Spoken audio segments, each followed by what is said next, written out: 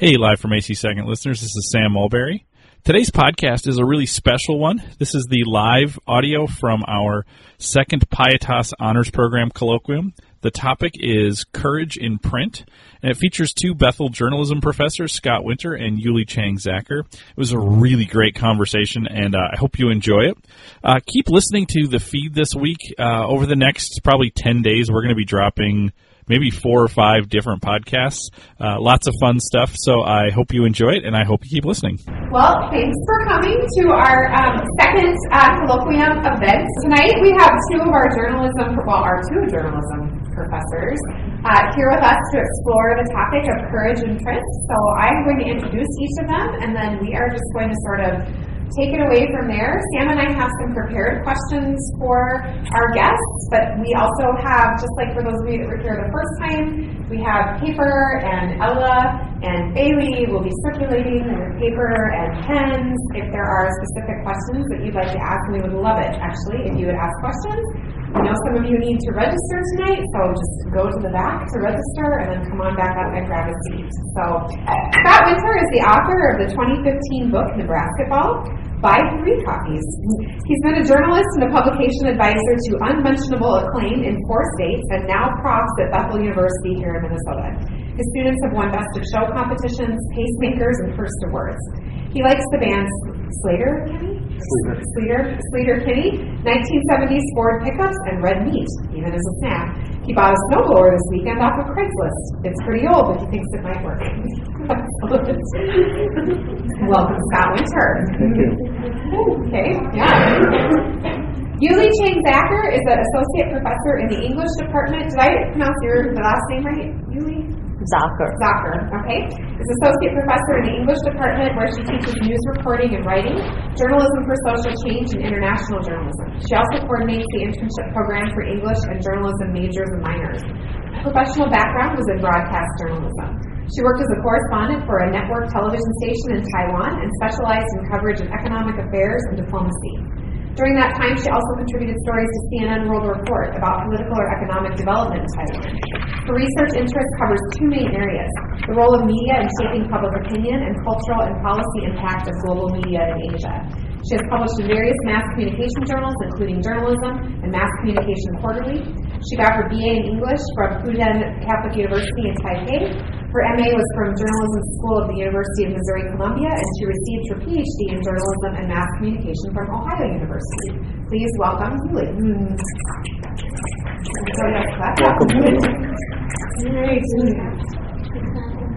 So, to start off with, can you tell us a little bit about kind of how you came to writing and how you came to journalism, and maybe you want to make a distinction between writing in general and journalism specifically, and then what type of journalism specifically do you guys do? I came to journalism actually after I got my master's from the University of Missouri. That was sort of my initiation into the world of journalism. Before that, I focused more on the English literature side. And so that really opened up the door for me to venture into journalism. And after that, I just started working as a broadcast correspondent. And what I covered mostly was about economic affairs. And at that time, Taiwan was very aggressively pursuing to join a lot of the international economic, forums. Therefore, I had just tons of opportunities to report overseas, and so during all these kinds of among all these kinds of reportings, diplomacy really played a major role in it. So that was kind of like my expertise. Yeah. I got into journalism through nepotism. So, my dad was a sports editor in town, in my little town of Bismarck, North Dakota, and he would say, clean your room, which I didn't do, and clear out the dishwasher, which I didn't do. And then he'd say, go cover that hockey game, which I did do because I got paid minimum wage to do it. And I thought it was really easy. So I did that, and I'm old enough to where I could work my way through college and pay for college. So I worked as a full-time news writer and sports writer through college. But academically, I had no interest in journalism at all, except just to have my face in the paper and my column in the paper. I was more interested in literature, and I think the literature backgrounds that both Dr. Cheng and I have served us well to differentiate ourselves from other journalists because we have more of a literary bent. And my passion has always been for both creative nonfiction and fiction. Actually, I'm just not a good enough fiction writer to get published enough to call myself that. So do you do other types of writing? Mostly now I do, in terms of long form, it's just about research articles, but I do enjoy the whole process. So yeah, but not really like writing journalistically. It's different, right? So I've done some academic writing which I don't like. I've done creative nonfiction which I love, and hopefully I'm going to take off on another book in the spring. I love fiction, and I'm also in a kind of mini writing group with a couple of journalists in town, and we're writing a screenplay about kind of a radical college newspaper staff. Yeah, fictionalizing all the stupid stuff the Clarion staff does. Yeah, I'm just kidding about that. So we titled this colloquium "Courage in Print." And when you think about writing in general, journalism specifically, is courage something that's part of that? Is that, or do we come up with a bad idea for a colloquium? No, I think if you're doing it right, it's everything about that. I mean, even the smallest of stories is about courage and having the courage to tell truth. I think the thing that separates writers from non-writers isn't just the fact that they're typing on a keyboard or writing in a notebook. It's that they're noticing truth all the time around them, and they want to record them for history, or they want to take on truth, so they're curious enough to challenge suppositions all the time. And to put your name on that and publish it and be responsible and accountable for that, that takes courage, that takes guts, especially if you're going to reach into a deeper honesty. Yeah, I think Scott will tell you maybe more about like what the Clarion has to deal with on a daily basis, what our staff writers have to go through for all the stories. But if we look at journalism on a more like a national or international scale, investigative reporting is one of the best prime examples of journalists taking courage to pursue the truth, especially when you don't have a big corporation behind you, and yet you are still doing the work that can, offend maybe the most powerful person in the state or in whatever, right? And you are all alone by yourself doing the digging and all of that. And if we also bring it up a notch to talk about international communication, international journalism, then we have all these correspondents doing the war conflicts reporting, and some of them really, there are just tons of examples of people who died covering conflicts, covering war. So why do they do that? And it's just the drive to want to present the truth to the rest of the world, which may not care much. So that takes tremendous courage for them to do that. When I think about that, I often think of this terrible movie that came out when I was in college. My wife and I are big Al Pacino fans. He's a great actor, Godfather, all these great movies. But he's in a terrible movie with the great Keanu Reeves called Devil's Advocate. This is one of the worst movies ever made, which is not a fact, but we can all agree on it. So when the devil comes to Earth, he comes as a lawyer, of course. And then when that doesn't work out and Keanu defeats him because he has dynamic range as an actor, when that doesn't work, he tries again as a journalist.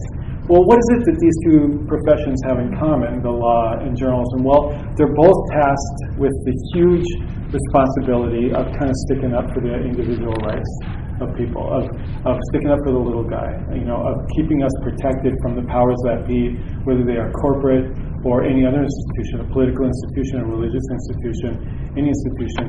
And they are demonized, often, demonized, Al Pacino, demonized by power, people in power.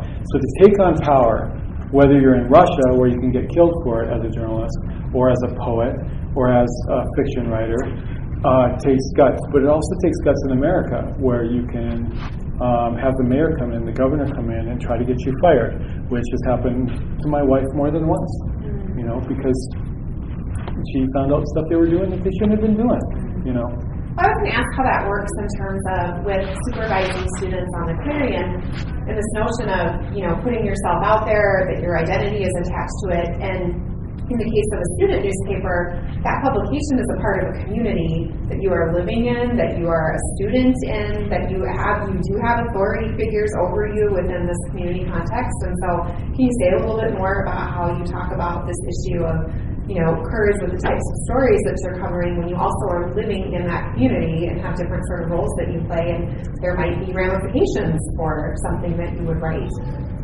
Well, I think when we interview for a Clarion editor, we're looking for somebody who has a good sense of the Society of Professional Journalists Code of Ethics, but also somebody who has a good sense for fairness, somebody who has a good sense for what the role of a newspaper should be as a public forum for students, right?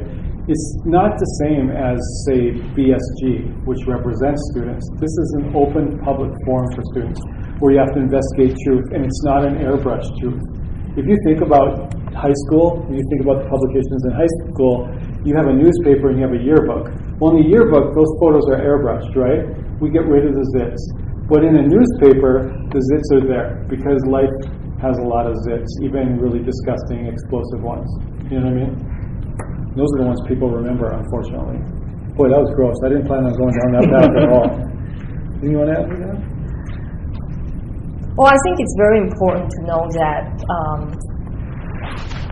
our students do go through a very rigid process in discussing what kinds of stories we are going to tell and the way we are going to tell the stories.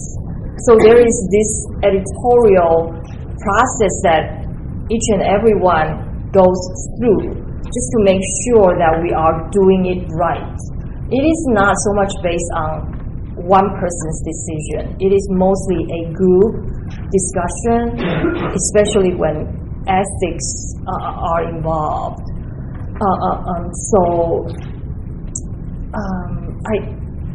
Just the efforts that are put into it is something that I think we all should all know and kind of appreciate.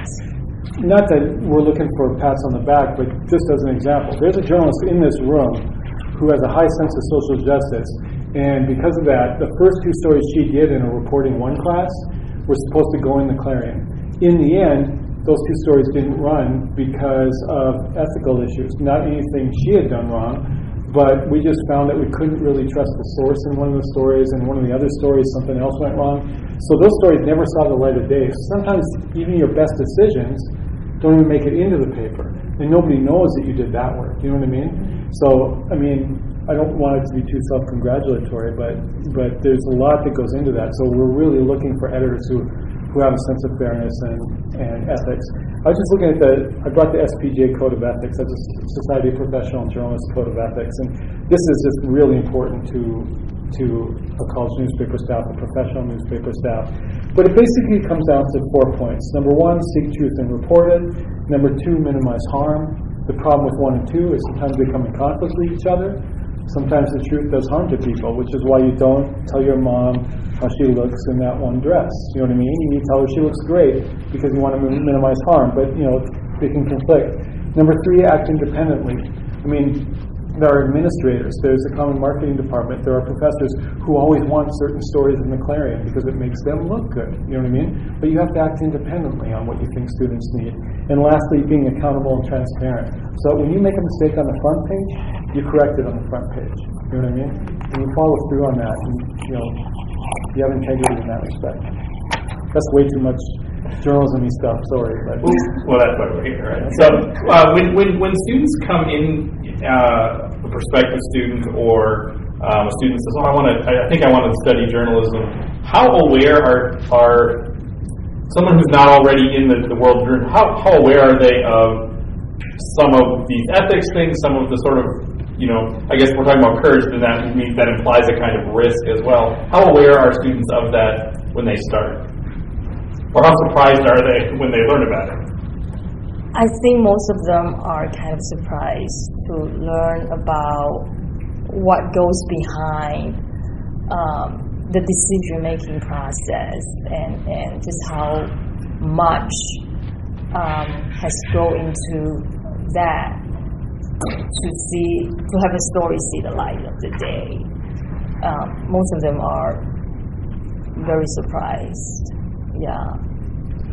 I mean, my dad's a journalist. My wife's a journalist. I'm a journalist. And there are people in my family who think New York Times is fake news. You can't expect anybody has any idea of what you're talking about when you're talking about these issues. And that means that we as journalists have done a bad job of letting our citizenry know what goes into a real valid news story. Part of that has to do with the economics of a broken industry, but a lot of it has to do with the internet and social media as well. Awesome tools which have been used for evil instead of awesome, especially in our business. Can you talk more about how that's affected journalism and even some of these questions about, like, I can't remember what the first one in the code was, but it was seeking after truth or something, right? Like how has the impact of social media and the way we've weaponized it or used it affected the work that you do, the work you train students to do? A lot of students don't read news from what we call mainstream news outlets liberal anymore. commie media. So all they rely on are Facebook, Twitter, and I think that's really doing a disservice for our consumption of news. Therefore, what we do in journalism courses partly is also about media literacy. It's about telling them, how do you tell whether a site is legit? Okay, how do you tell how to differentiate from fake news and real news? That's also part of what we do to our students as well. I'm teaching a feature writing class right now, and one of our texts is Best Magazine Writing in 2016 in America. Okay? So it's supposed to be the best of the best. And two stories in there are from BuzzFeed. And BuzzFeed did this incredible investigation into these visas that foreign workers get so they can come into the country legally instead of being breaking immigration laws, so they can work jobs that no Americans want. And it was a great investigation. It's an amazing piece of journalism. But if you look at that same story on BuzzFeed.com, it's surrounded by all this clickbait garbage, right? All this, what I would call junk food as opposed to gourmet food. I can find out everything I need to know about Kim Kardashian, everything I don't want to know about Kim Kardashian on the same page as clickbait, as this great piece of journalism, right? Which makes me not even trust BuzzFeed, which just did this great piece. So who to trust is really difficult to know, and it's really difficult for some people in my family to know, some voters to know, which is scary for a democracy if they don't know what's true.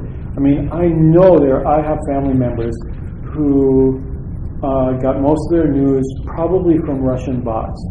right, in the last election.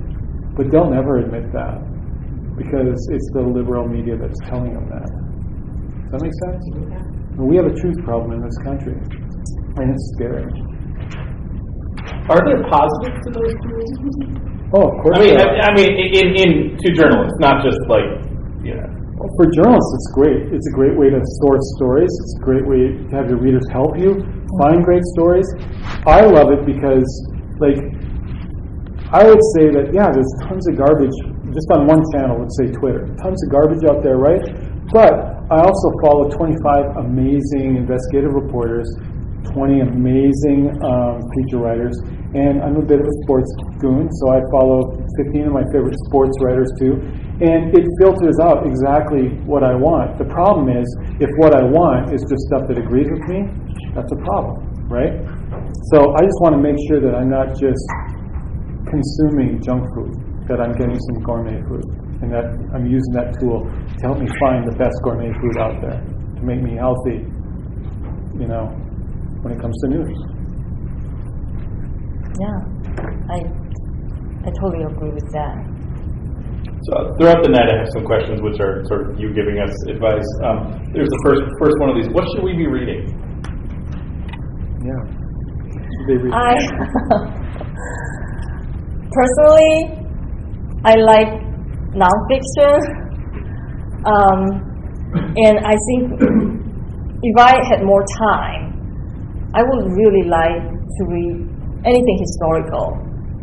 I think history is so important, and I think our students now may be getting farther and farther away from history and biography. I love biography as well.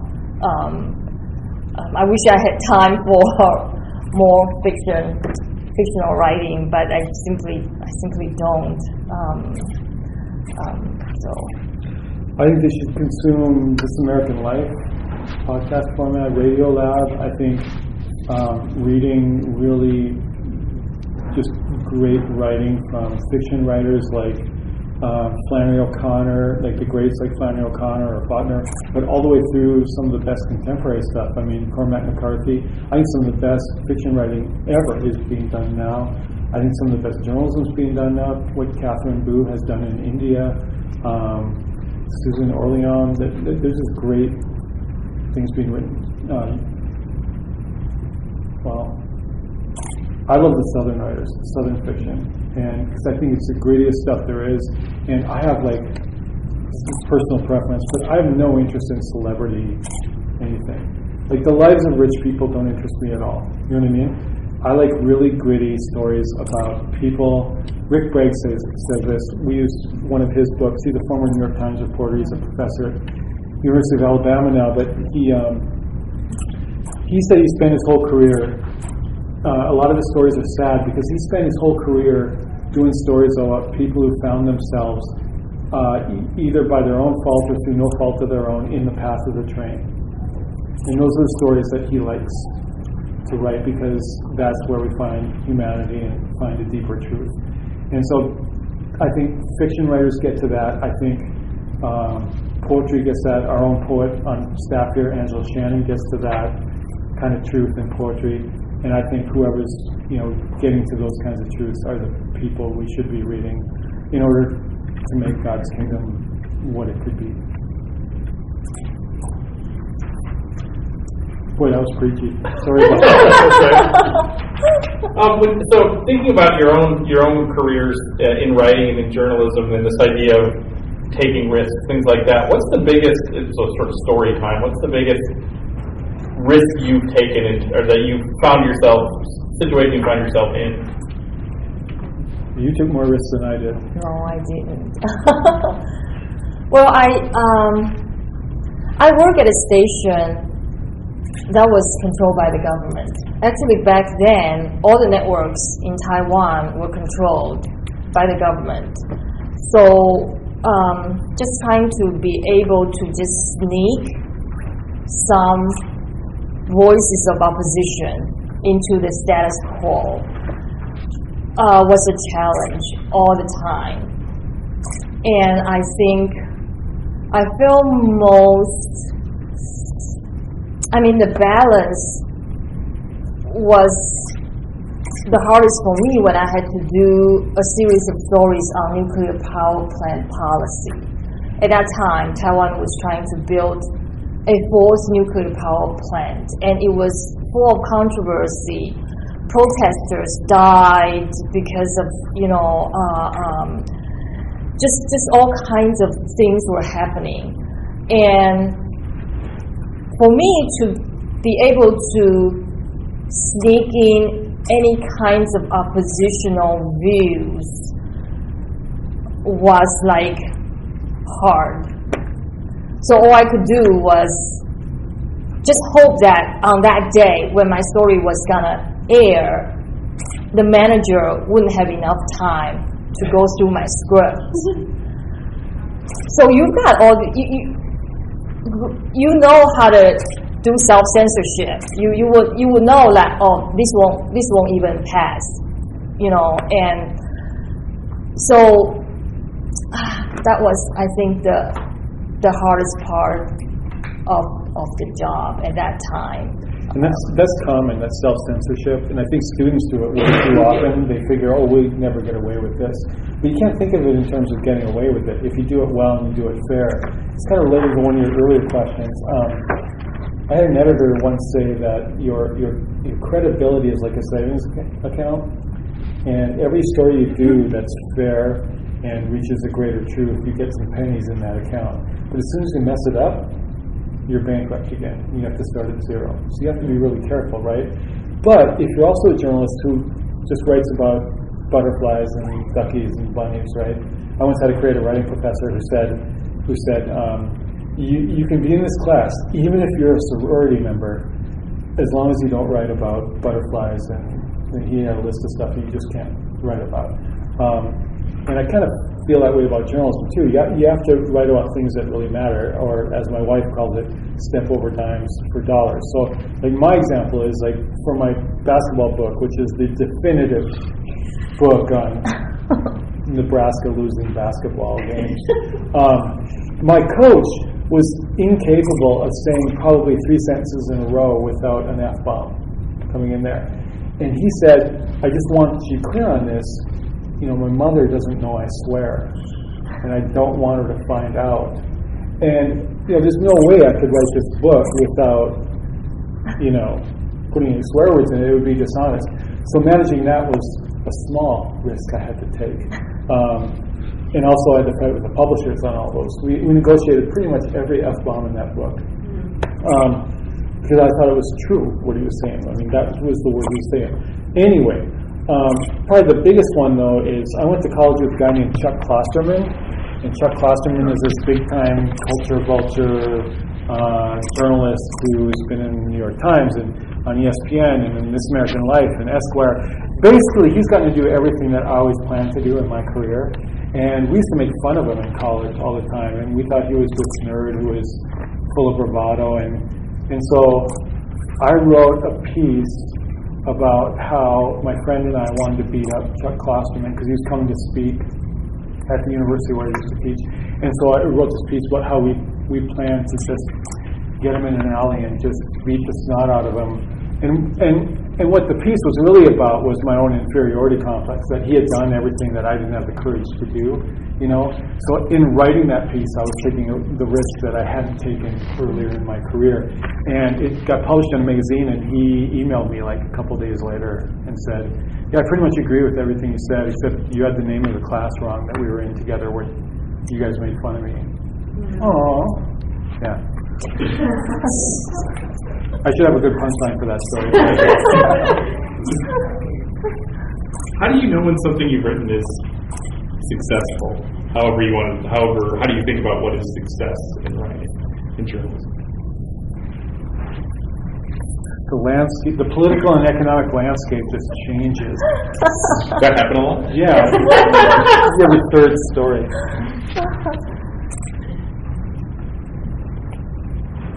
Well, I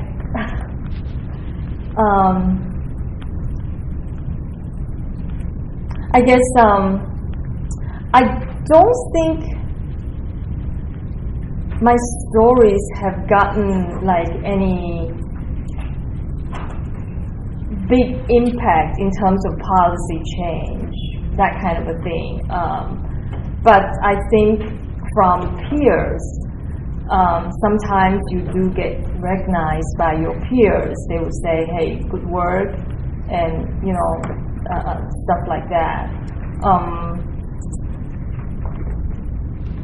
She's being modest. She has a very aggressive research agenda, and she's been published in all the biggest publications you can be published in our field. So don't let her get away with that. But I asked the same question to a former colleague of ours, Phyllis Alster, who used to teach journalism here, and now she writes kids' books, and I asked her the same question. And she said, no, you can't judge it in sales, which I was very thankful for, because I don't have these huge sales numbers. But she said, she just feels like she can impact somebody, right?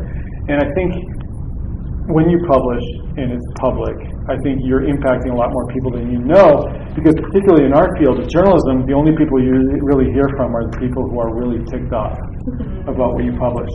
And I would argue that there's just as much positive sentiment out there, but they don't run up to the journalist and say, wow, that was great, you really changed things, you know what I mean? But I would argue the Star Tribune is publishing a story every 2 weeks that's having a big impact on policy, that's having a big impact on individuals, changing how people feel about the elderly, changing how people feel about affordable housing in this town. I mean, we're trying to do that now, and it's hard. It's not easy work. But if you're doing it not for yourself, and if you're doing it humbly, and you're just trying to right wrongs, or just try to... at the bottom of all my wife's emails, she has the Justice Brandeis quote, the best sunlight is the best disinfectant. You know what I mean? And I think if you have that in mind with every story, big or small, that you're doing, or even every poem, or every short story, every novel, then I think you're going to do right in the world, even if it just affects a couple people. This reminded me of an experience shared with me by a Star Tribune reporter, and he was just, it was like a weekend, and it was kind of a snow news day, and it wasn't his beat, but he was kind of like assigned to write an obituary. So he looked through the desk notices and that, and he found a young man who committed suicide, and he saw, there could be a story to tell, and then he contacted the family, and the family was just very gracious about sharing the story about this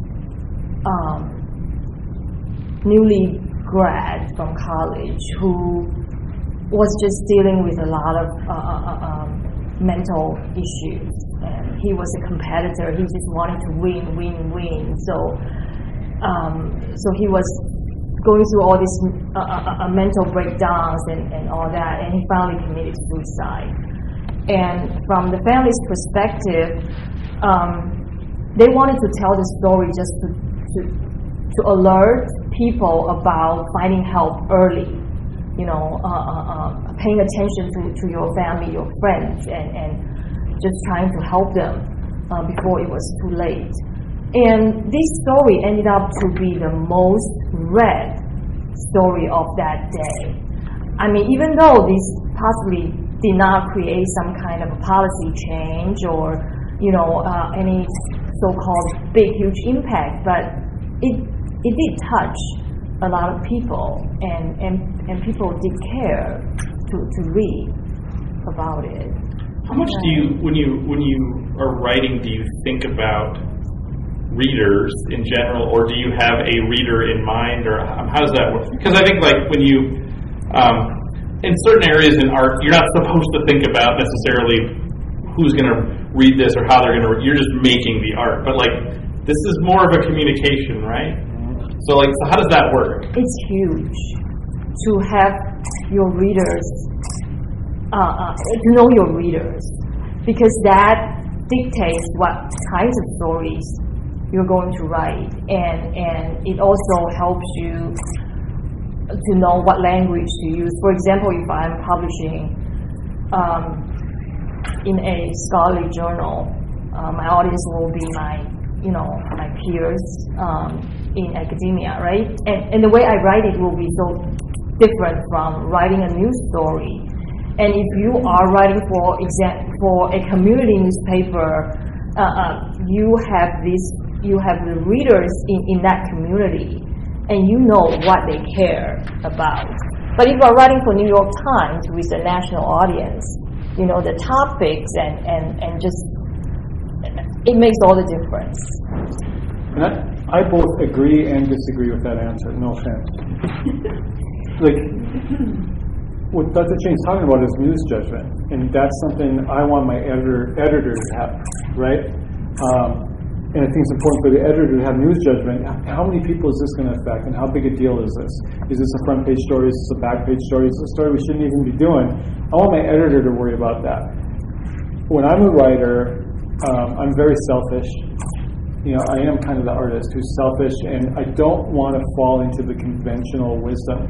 So let's go back to that story. Was that Brandon Stahl's story, the suicide? So conventional wisdom is you never write about suicides, because if you write about suicides and you glorify that human being, you could create an epidemic.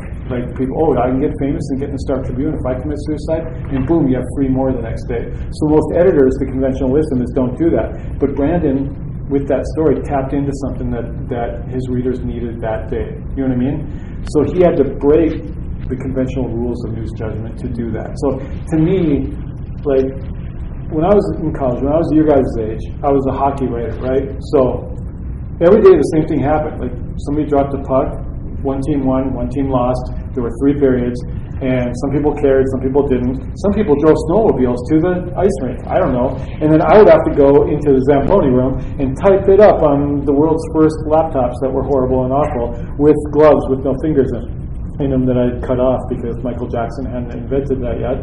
So, and I send it off to the paper, and I try to get home and beat deadline and all that stuff.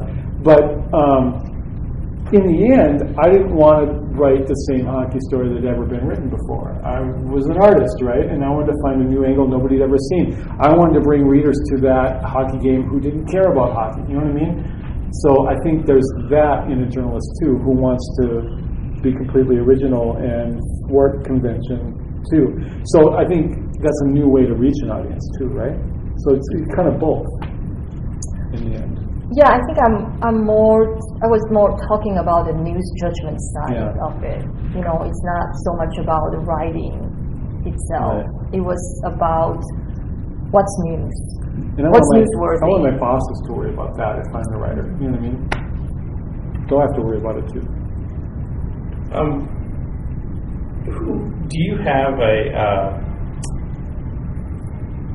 I'm trying to not use the word hero, but that's all I can think of. Like heroes in journal, like people who you look at and say, like, that's the type of work I aspire to, or maybe not even you aspire to, because like I always feel like when I look at writing or painting or something like that there are painters who make me want to paint, and there are painters who make me want to stand in awe of what people can do. Right. Almost like who are the people that you want to sort of see yourself in some kind of a relationship with their work? Well, like for me, like Richard Rousseau is such a great novelist. He won the Pulitzer Prize for Empire Falls, I think. But I love Nobody's Fool, Straight Man, all these great books by him. But he's the kind of guy who writes a book that makes me angry, because I should have written that book. You know what I mean?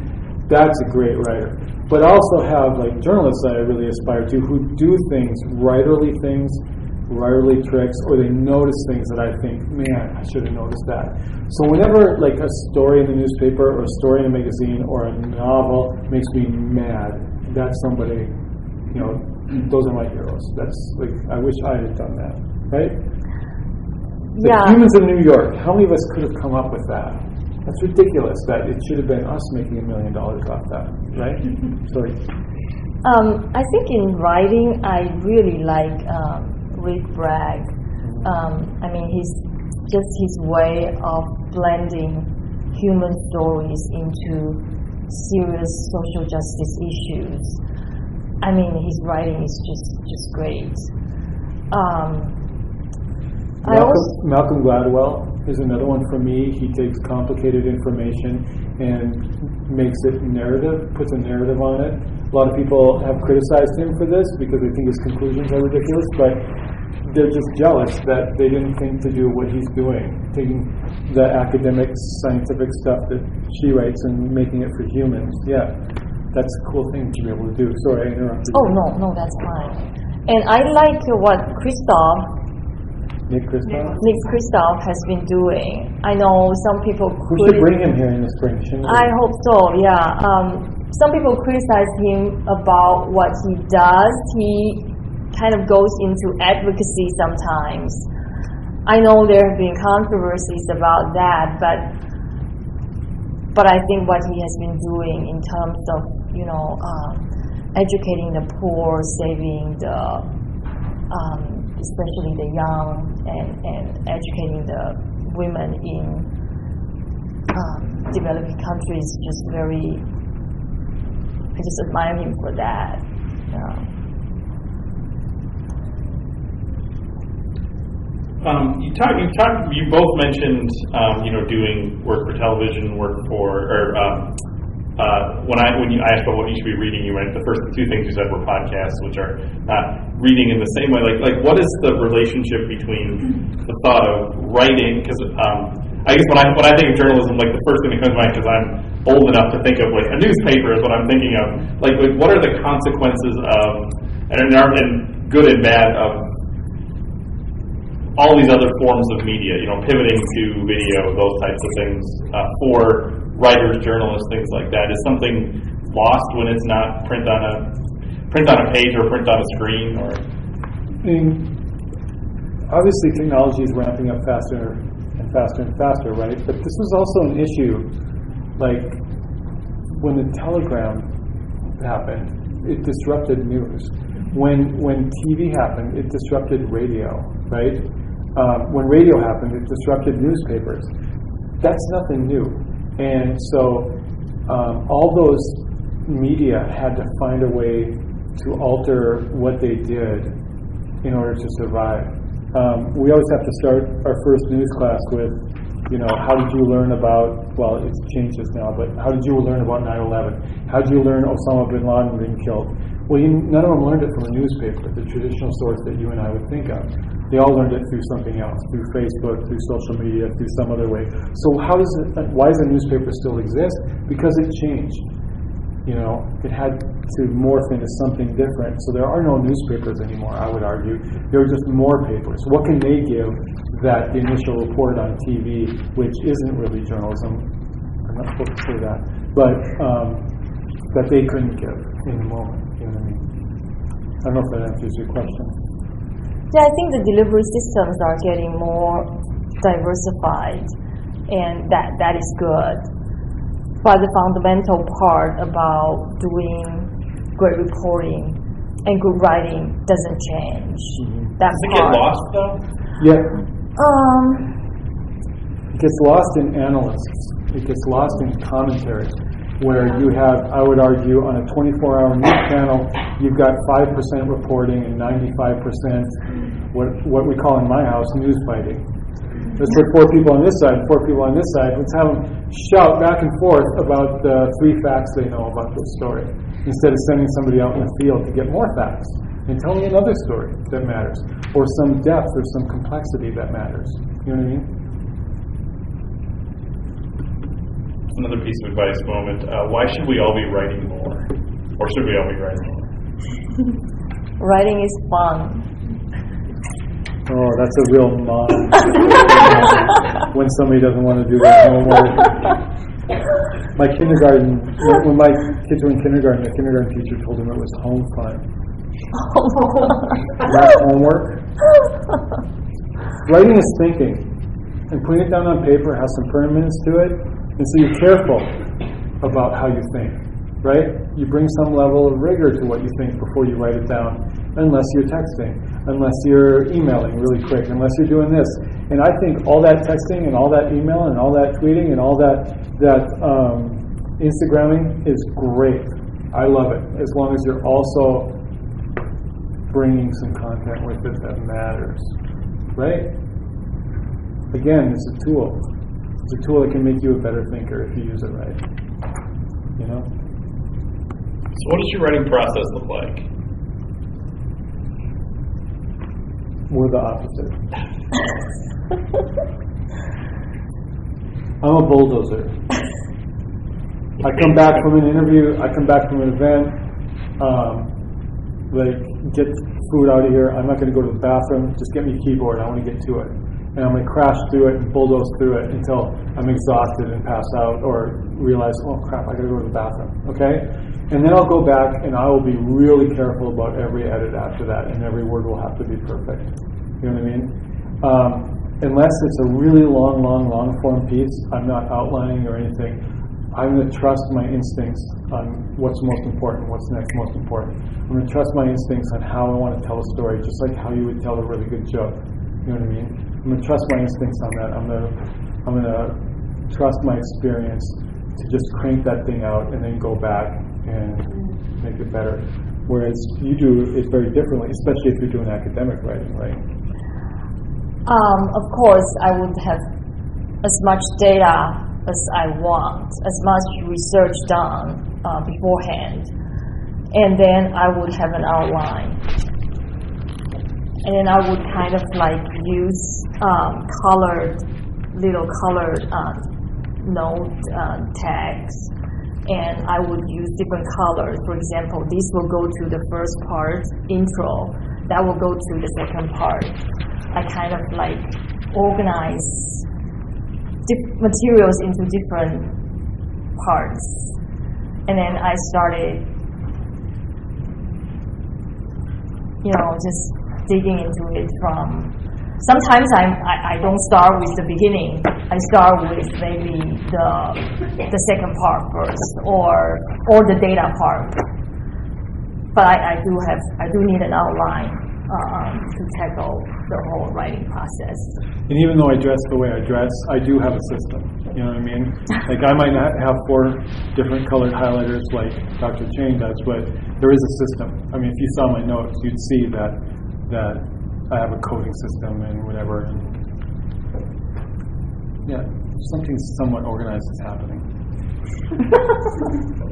Well, we passed around cards. Do we have questions? Great. We do.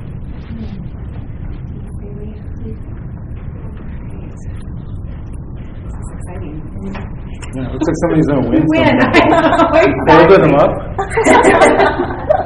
In journalism, do you believe in the idea of absolute freedom of speech, even when hurtful or controversial or detrimental? As you noted at the beginning, some truth can hurt. That's a tough one. I think you may cloud truth to protect the innocent. Journalists, editors are not going to want to print the names of victims of abuse, sexual abuse.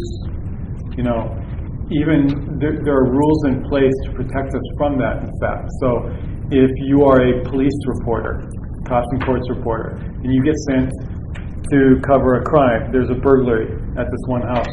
If you look in the Star Tribune or the Pioneer Press or the New York Times or your local paper from Farmington, you'll notice that the exact address isn't in there. That they'll just say on the 1700 block of this street, because they don't want that victim to be identified and have them get, a second attack or something like that, or somebody making fun of them, and they don't want anything like that. So, because that's not germane, you don't need to tell their name and their exact address to tell a better story, right? So to protect innocent, we may cloud truth. But I think you have to be careful about, I think, for example, sometimes people go to Clarion editors and say, hey, you shouldn't cover this because the community isn't ready to take on that topic. And I think that is kind of a condescending message to send to a university community of adults. Give them a chance to wrestle with it before you tell them they can't handle it. But if you're going to take on a topic that some people feel that way about, you better get it right. right? You better do it fairly. It better be accurate and all that. I don't know. What were you thinking? Yeah, I think this dwells on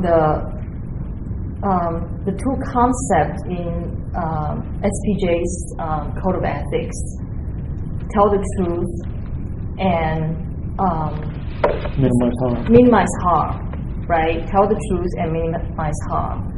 I think for us, a lot of times we have to judge who the person is involved. If that person is a public official or a public figure, somebody who is responsible for using tax dollars, we want to hold that person to the highest standard, all right? And we just want to tell as much as we know. But if this person is a private citizen, all right, and he or she deserves a certain kind of privacy, and in this case, we really want to wrestle with how much we need to tell about his or her story, and how much is really in the public interest, how much is to the concept of the right to know. So I think there is this distinct, we use this kind of a judgment sometimes in deciding to what extent we want to so-called cloud the truth, or we want to just bring it right hard on. And there are two ways. The two other things that I like to do with classes are thinking about what truth you put in and what truth you don't put in, because really this whole argument over objectivity and subjectivity is a little bit silly when it comes to journalism, because when you're choosing what truth to tell and what truth not to tell, that's a subjective act, right? So think of it in this term. Let's say a freshman gets a DUI at Bethel. Is that a story? Is it? A freshman, is that a public figure? Right? Should that be in the paper at the Clarion? Now, what if that freshman is on BSG? Now, is it a story? What if that freshman is quarterback of the football team? Is that a public figure? What if it's Dr. Ching Zucker? Is that a story for the Clarion? What if it's a board of trustee member? What if it's the wife of the president? These are hard questions, right? And how you choose to answer them determines what kind of publication you are, frankly. I don't know if that helps answer that. The other thing I would say is, the other thing we talk about is, we did in every newsroom I was ever at, is this idea of, is somebody in the storm or out of the storm? Because people who are out of the storm are more apt to have perspective on that storm. The problem is waiting for them to get out of the storm costs you timing and news value. But the other thing is, are you willing, like with this person, are you willing to talk to their mom? That's one of my tests. You know what I mean? Somebody's going through something difficult or something bad happened. Are you willing to talk to their mom on record? If you're not willing to do that, you probably shouldn't be doing the story. I don't know if that helps. Kind of thinking about transparency a bit differently, what is your opinion of journalists who publish works anonymously or those who publish under a pseudonym?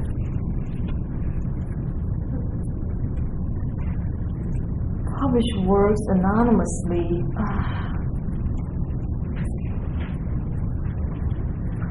I can think of some instances where they had to, because I come from a political system that was authoritarian back then, like 30, 40 years ago. We were under martial law. So lots of people spend their lives in prison because they wrote something that, the government didn't like. Even if you wrote a song, and people can interpret that lyrics as, trying to overthrow the government. So there were instances where, especially journalists, at that time, almost all the papers were government owned. So for you to be able to publish in this grassroots oppositional paper, you had to use pen names, you had to use pseudonyms, and that was a way of surviving.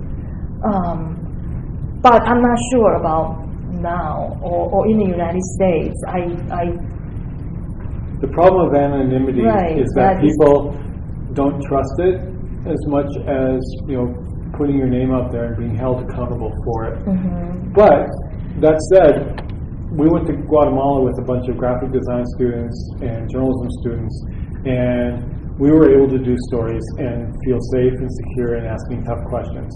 But if we went to Russia, I'd love to take a trip to Moscow and St. Petersburg and the countryside to tell stories of social justice. If we went to Russia on student visas and found really good stories, I think we would use pseudonyms when we published that magazine, because I would worry about the safety of those journalists, frankly.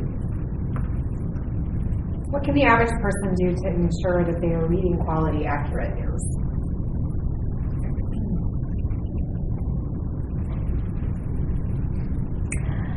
I still rely on traditional mainstream media because I think there is a vetting process. These guys will go through a very rigid kind of a editorial process just to make sure things they publish are closest to the truth. Anybody can tell a true story, and anybody can tell a fair story. But unless you have a process in place to ensure that, a process that over time has worked, it's hard to trust that you're going to do it every time. And that's where people get in trouble. So I would check about pages. I would check to find out who is funding those news sources.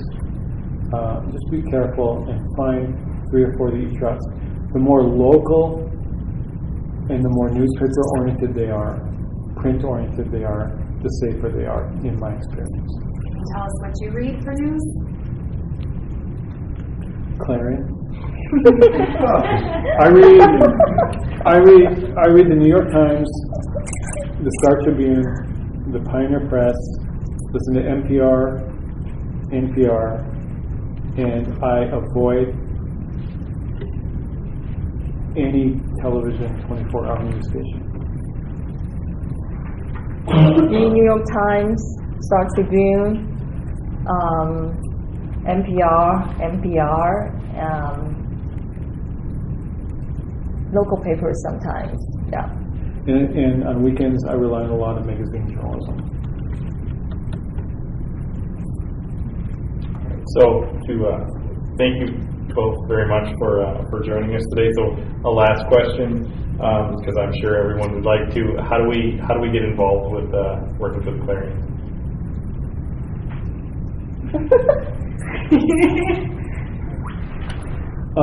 Show up to a Tuesday or Thursday meeting in the loft at the Clarion newsroom. Sign up for reporting 1. You'll learn quickly how to do a story.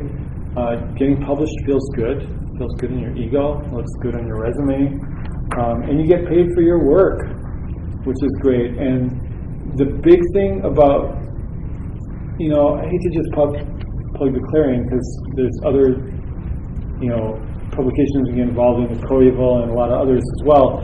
But the big thing is, if you can prove to an employer in any major, any job, that you're a good enough thinker to have your words be published or recorded for a podcast, I think they trust you, they believe in you a lot more. And more importantly, for publications like the Clarion or the Pioneer Press or the Star Tribune, those staffs and those journalists need to represent their communities. You know what I mean? They need to have not only diversity from an ethnic perspective, from a religious perspective, but just from a various schools of thought. In America, we all think differently. I don't want to preach here again, but we can't just have one kind of person becoming a journalist. You know what I mean? The New York Times admitted that after the election cycle, that they had no idea who Trump voters were, and that was a huge failure on the part of the New York Times, and the Washington Post admitted that as well, that they needed to have more diverse thought in their newsrooms. And the Clarion needs that too, frankly. And so they need majors from all over the campus to tell truth stories. Yeah, get involved. I mean, it's just going to be so much fun.